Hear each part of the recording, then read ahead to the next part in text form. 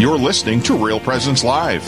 Now, back to more inspirational and uplifting stories and a look at the extraordinary things happening in our local area. Heard right here on the RPR Network. Welcome back to Real Presence Live, everybody. I'm Chris Euler. And I'm Thomas Escrow. And we are about to kick off the second hour of the show today here from Aberdeen, South Dakota at Roncalli High School. How about that? Yes, it's a beautiful day out today. Yeah, we'll take it for November. Oh, 30 degrees, 30-plus degrees, I should say. It's sad that we're excited about that. Oh, last week was brutal. It's above freezing. Woo! Yeah, it was so cold last week.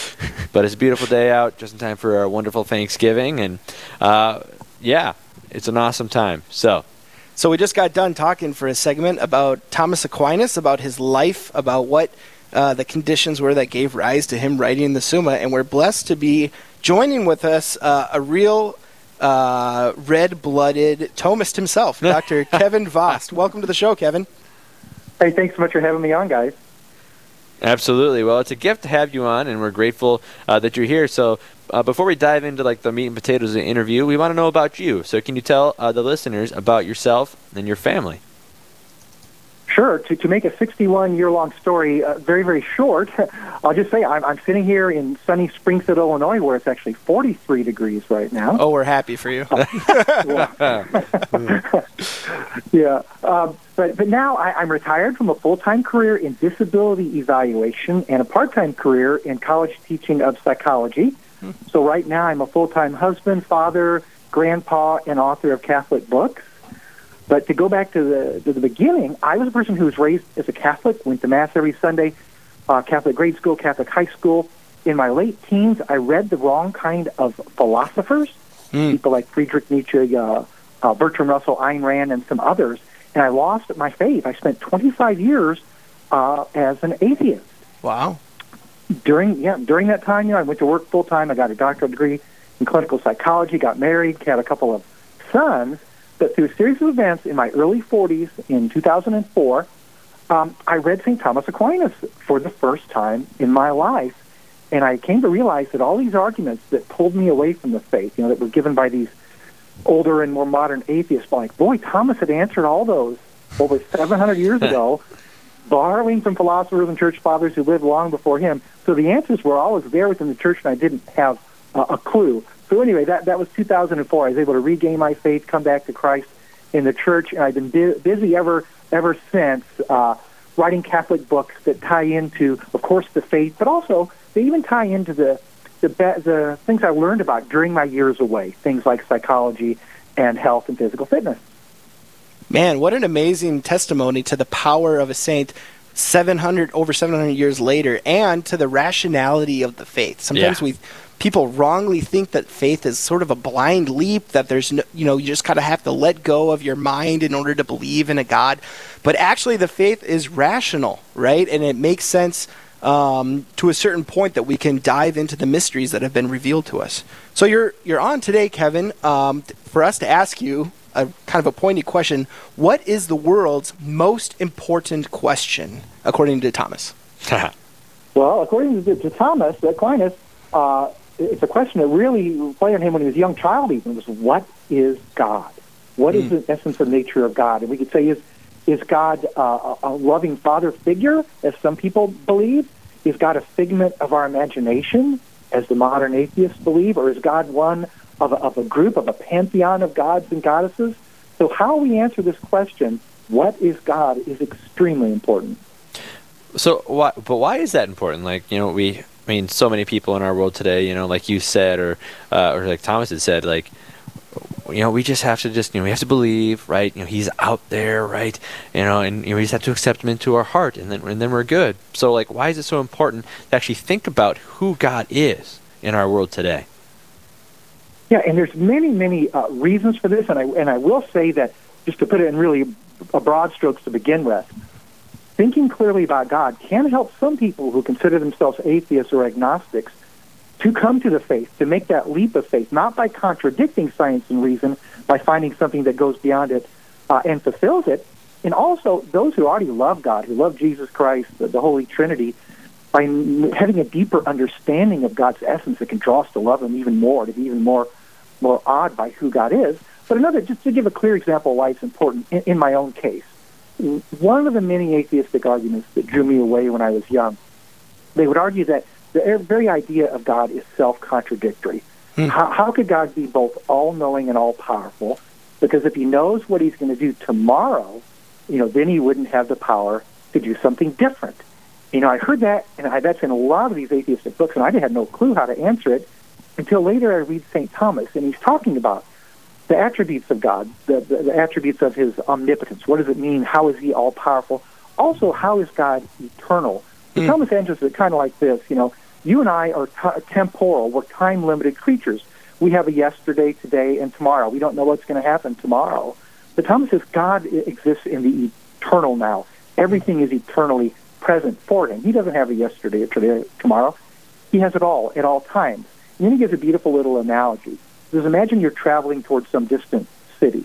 And as you go along the way, you're not sure who came before you. You're not sure who's there behind you. You won't see the city till you've almost come upon it. But from the perspective of someone high in the sky, they see it all at once. And he says, this is God's perspective.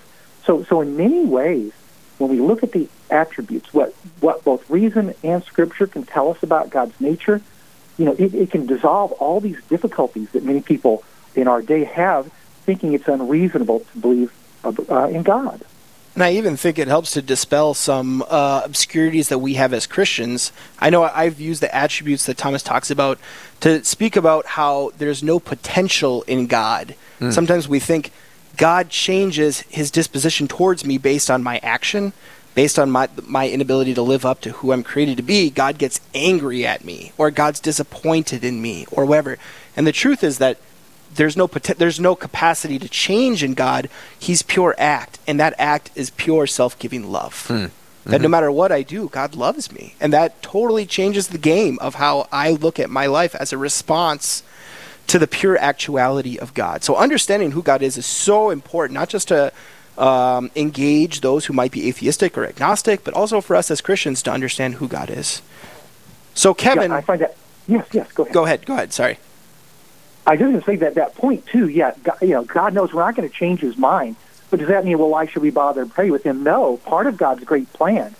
He sees everything, but he's given us free will. And part of his plan is he hopes that we will turn to him. He wants us to be praying to him, to asking him for things. So the very fact that we would pray, or that we would pray the saints for their intercession, all parts of God's divine providence, even though, yes, there's no potential in God. He doesn't change. He can't get better because he's already there. He's already complete actuality. But part of his plan, in that us, being beings with potential, we need to live up to that potential by drawing upon his graces. Amen. Kevin, what would you say to someone who said, look, the only way to know about God or to know about God's existence is because you have this book called the Bible that's you guys have, but I don't believe in the Bible, therefore you can't make an argument for the existence of God. What would you say to someone like that? Yeah, I would say to someone like that it is a matter of choice whether we're going to believe in Holy Scripture or not. And some people choose not to, unfortunately. But one thing we all share in common as human beings, hopefully, is that we have the capacity to reason. So someone like Thomas tries to find this common ground. They call it the preambles of the faith. So through reason, Thomas argues that we can show that God exists just based on the evidence of our senses and our reasoning power. He says we can know that God must be there. He says, but to know exactly what God is, that takes more. We have to have a reason as supplemented by what God has revealed to us in the Scripture.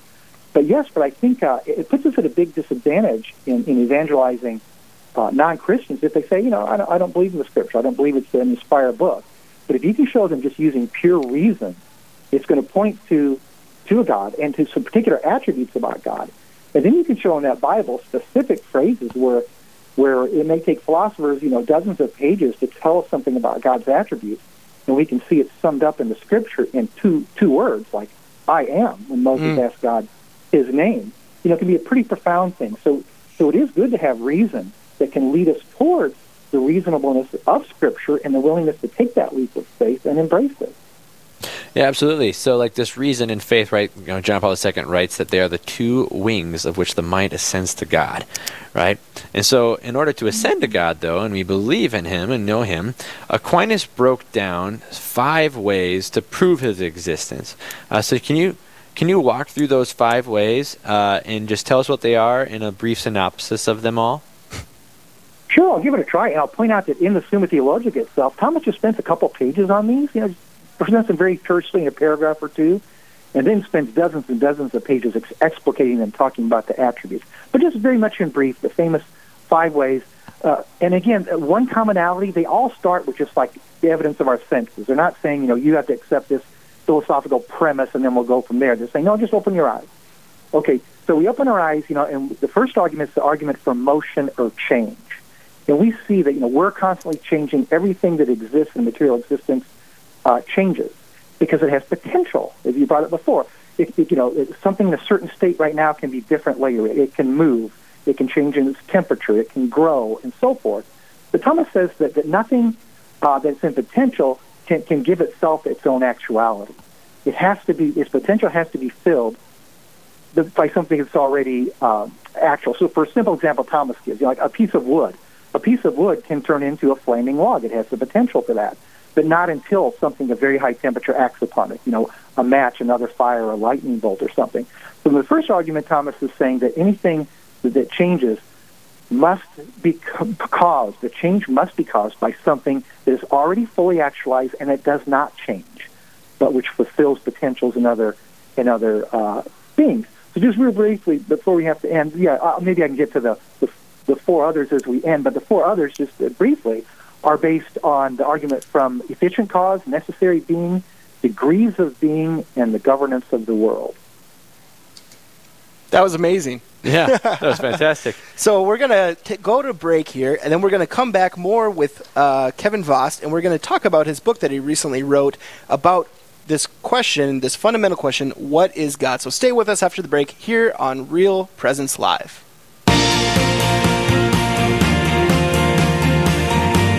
Stay with us. There's more Real Presence Live to come on the Real Presence Radio Network.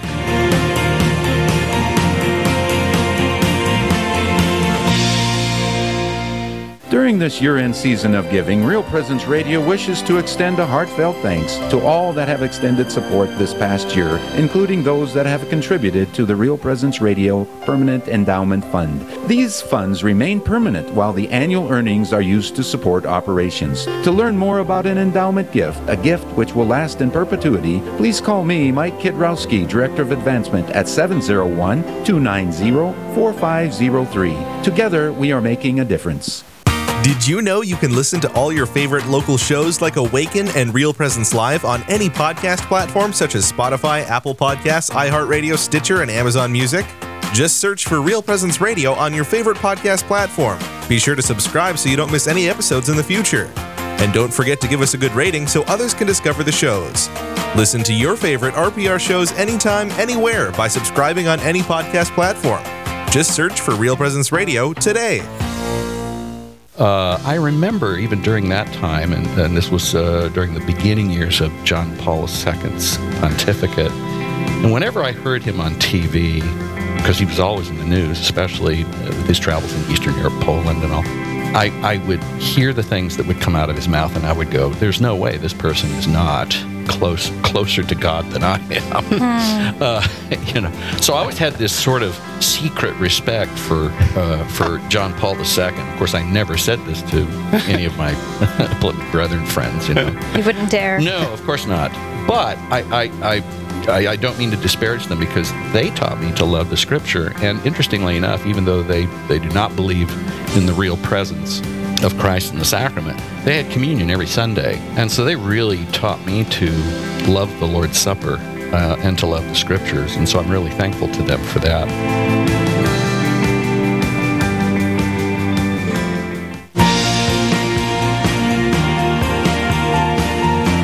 You're listening to Real Presence Live on the Real Presence Radio Network. Join in the conversation on our Facebook page or on Twitter. And be sure to like and follow us for more great Catholic content. Now, back to the show. Ladies and gentlemen, welcome back to Real Presence Live. I'm Chris Euler. And I'm Thomas Escrow. And we are on with Kevin Vost, who is talking about the most important question in the world. What is God? Right? What is he? Why is it important to ask this question? Right? And recently he wrote a book to help us come to this deeper love and knowledge of who God is. And it's just a beautiful gift that the church has been given through this example through Kevin. And so thank you, Kevin, first off, for writing this book. Now, as you were writing this book, St. Thomas Aquinas played a huge role. So can you tell us how you used the works of St. Thomas Aquinas in your book, What is God? Okay, yeah, I'm happy to do that. I mean, the subtitle says, at the very end, with help from Thomas Aquinas, but that's a gross understatement. This is 99% St. Thomas Aquinas. So even the title, What is God? It comes from a story. When he was only 5 years old, his parents took him to the famous Abbey of Monte Cassino in Italy because they hoped that he was going to be a Benedictine abbot someday. And even at 5, though, they said he was constantly pestering the monks. He's hearing about God all the time, so he's going around, well, what is God? What is God? What is God? And we don't know the answers they gave him, but in a sense, Thomas Aquinas spent the rest of his life seeking the answers and sharing them with us. And what this book does, it takes the very first 26 questions, which are kind of like chapters in a modern book. The first 26 questions of the Summa Theologica that focuses on God's existence and his attributes. And my 26 chapters are Thomas's 26 questions, but I use modern language. My section headings within the chapters are his 157 articles. So I'm following the Summa exactly as Thomas laid it out in its order, but I'm summarizing it. I'm using more modern language. I'm trying to simplify this so we can go through and see how Thomas answered his own question, what is God, to the best of human ability, and how that can inspire us to know God better and love God more. Wow, that's great. We just talked a whole segment before you, Kevin, about the Summa, about Thomas's life, and kind of the return of the church to Thomism that we see a lot of times. And what I see is a real need for academics, people of learned experience, to take the wisdom of Thomas and translate it in a way that your average pew-going Catholic can pick up and start to understand. And so I'm super grateful for the gift that you've written here to help people understand the first part, the prima pars of what is God. So what are some of the key points that Thomas lays out in those 26 questions that you talk about in your book? Yeah, so the main ones were what we call the divine attributes, what reason can tell us about God, and what scriptures confirm, like what it means for God to be divinely simple, for God to be perfect, for God to be good, for God to be infinite, for God to be immense, the fact that God is love. So a lot of these go through these fundamental elements that we can learn about God based on our reason, and scripture. He also digs into some very fascinating other points, like what he calls the names of God, the way that we talk about God, and which ones are appropriate for which reasons. He talks about providence, predestination, the very nuances of God's will. So it's an amazing the ground that Thomas covers here to draw us deep into the mystery of God, or at least as deeply as we can pierce it here on earth. So what would you hope that readers are taking away? Obviously, the more we know about God, the more we can love him. Because it's hard to love what you really don't know, and so I suppose I'm answering your question for you. But but really, what are you hoping that readers are taking away with this book, or how do you see this? For the average person picking up this book, or maybe someone who's interested in theology and going deeper into dogmatic theology, Trinitarian theology, picking up this book and taking away from it. Yeah, well, I appreciate the help with the answer because it's not the easiest question, but for my own personal hope, yes. Sometimes this has occurred to me that when I read this material in Thomas himself, it sparks like 3 degrees of wonder. And my first degree is, I wonder what Thomas is trying to say here. Because some of this is pretty heady and deep. He goes into deep philosophical, theological waters. But I study it. I read other modern commentators, try to make sense of it. And once I get a sense of what he's saying, then I move into the second stage of wonder, which is, I wonder how he is possibly able to grasp all this, understand all this, and put all this together, because it's really mind-boggling. But then the third and the final stage of wonder is what Thomas was really looking for, I think. It increases our capital W wonder and awe in the majesty of God himself. So it leads us that way. So I think a reader who picks up this book at first and they go, some of this is some deep stuff. But hopefully if they apply their minds to it, it will make some sense. They'll be amazed that Thomas could do this, but hopefully it will make us appreciate God, know him in ways we deeper than we had before, to give us even more ways to love him. Because there is a story I tell at the beginning of the book that St. Rose of Lima, patroness of Peru several hundred years ago, she was not trained as a philosopher or a theologian, but once she asked a confessor to compile a list for her of 150 perfections of God. And it said that once he did that, she would meditate on that. It became one of her favorite forms of prayer, and she said it was a prayer that the demons particularly hated. But anyway, at the end of this book, from Thomas's all his different questions and articles, I composed a list of 133 statements that start with God is ... and end with what Thomas told us about God. And those themselves, for some of us, might give cause for some deep meditation to help us love God even more. Yeah, so I'm reading C.S. Lewis's Problem of Pain right now, and I love that book, wonderful book. And a little bit he talks about the idea of like how we have to have this, we develop this wonder and this awe that is unique to the Christian vision. Right, and our wonder and awe is like transcendent in sorts. And so you spoke about that, right? Like this wonder of the Lord and how a wonder of God and the person is. So could you kind of like share a few of those, you said 133 God is statements to kind of help increase our wonder today, and then maybe share a little bit about why, like Aquinas maybe asked a few of those, maybe share a few of your favorite ones. Oh, sure. I'll start with just a few because these get into the arguments for the proofs. Thomas says God is not self-evident to man. I mean, Scripture tells us the fool says in his heart there's no God. So it does require some reasoning or revelation. Said God is provable by reason to exist, starting simply with the evidence of the senses. And the Catholic Church teaches this too. But then going into the 5 proofs, what they tell us, he says, God is the prime or unmoved mover. He's fully actual. He doesn't change. He doesn't move, but he causes other things to move. God is the uncaused cause. We can't cause ourselves. We're causes. God is the only cause that's uncaused. It's just his nature to exist. God is the only necessary being that must exist. God is the perfection of being. God is the final cause, the reason why, the goal of everything exists. Then he moves on. God is pure spirit. God is pure form. God is the same as his essence, his nature. God is in all things. God is in all places. God is everywhere by his essence, presence, and power. And then, we move on and on through all these, and some of them may be surprising. One of my favorites is number 43 here. God is seen in his essence most clearly by those who love him the most. So Thomas even says when we're in heaven, we're all going to have the beatific vision. We're going to see God in his essence as much as we're capable of, and that will make us happier. He said, but some will be happier even than others. And who will that be? Is that going to be the smartest people, the people who have studied the Scripture and the Summa the most? Well, not necessarily. It's going to be the people who have embraced God's gift of charity and love God the most while here on earth. So the book is full of just kind of like, I think, poignant, moving little facts like that.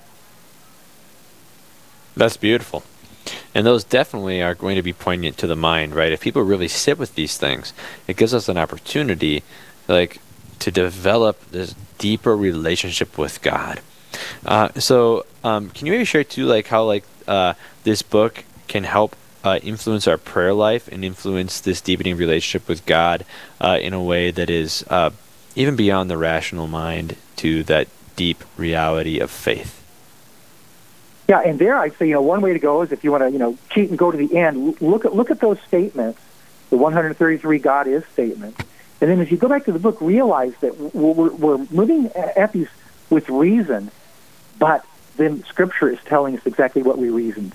So when Thomas talks about God as being a necessary being, we remember at Exodus 3:14, God told Moses, my name is I am. Existence itself, the source of all existence. I'm eternal. It's not I was, I will be. I am. And then we go to the New Testament, and at one point, Jesus tells us, before Abraham was, I am. So as you read this book, you'll see the wonderful confluence between what the reasoning mind can arrive at, and what God himself has explicitly revealed to us through the incarnation of his Son on earth and through the inspiration of the Scriptures. I love the Church's vision of the human person as this integration of the body and the soul. And as we grow in our faith, we also have to grow in our mind. That when we grow in knowledge of God and who God is, it helps us to fall in love with Him more because we understand more of who He is and His goodness. And this sounds like a wonderful opportunity to read more about what is God from the church's tradition. Again, we have Kevin Vost with us talking about his book, What is God? Kevin, where can people find your book? This book is from the good people at Catholic Answers Press. So Catholic.com is their website. It's also on the major internet sellers, and if you happen to be blessed with a local Catholic bookstore, they may have it or be able to get it. There you go. Any final thoughts for us, Kevin, before we have to say farewell and go to break? I just want to say thank you so much for having me on. There's a few things I enjoy talking more about than St. Thomas Aquinas, and the one thing is God Himself. So you give me the opportunity to talk about both. Amen to that. We love it too. So thanks for joining us, Kevin. Again, you can find his book, What is God, on Catholic Answers Press, Catholic.com, or any other, your local Catholic bookstore might carry it, or I'm sure other Amazon or things like that. So again, What is God by Kevin Vost. Absolutely. Well, what a gift to kind of dive, especially into, as we're going into Advent, right? Like, to know what God is as we're preparing for God to become man, this great mystery. So hopefully, right, if you guys your interest is piqued, you have an opportunity to dive into this deeper reality of who God is and what He is. But don't go anywhere, because we're going to have an opportunity for those here in the local listening area of Aberdeen to grow in our relationship with Father through Advent before Christmas. Don't go anywhere. Stay tuned. We've got an awesome way to wrap up our Real Presence Live programming today. Live, engaging, and local. This is Real Presence Live, where we bring you positive and uplifting stories and share the great things happening in our local area on the Real Presence Radio Network.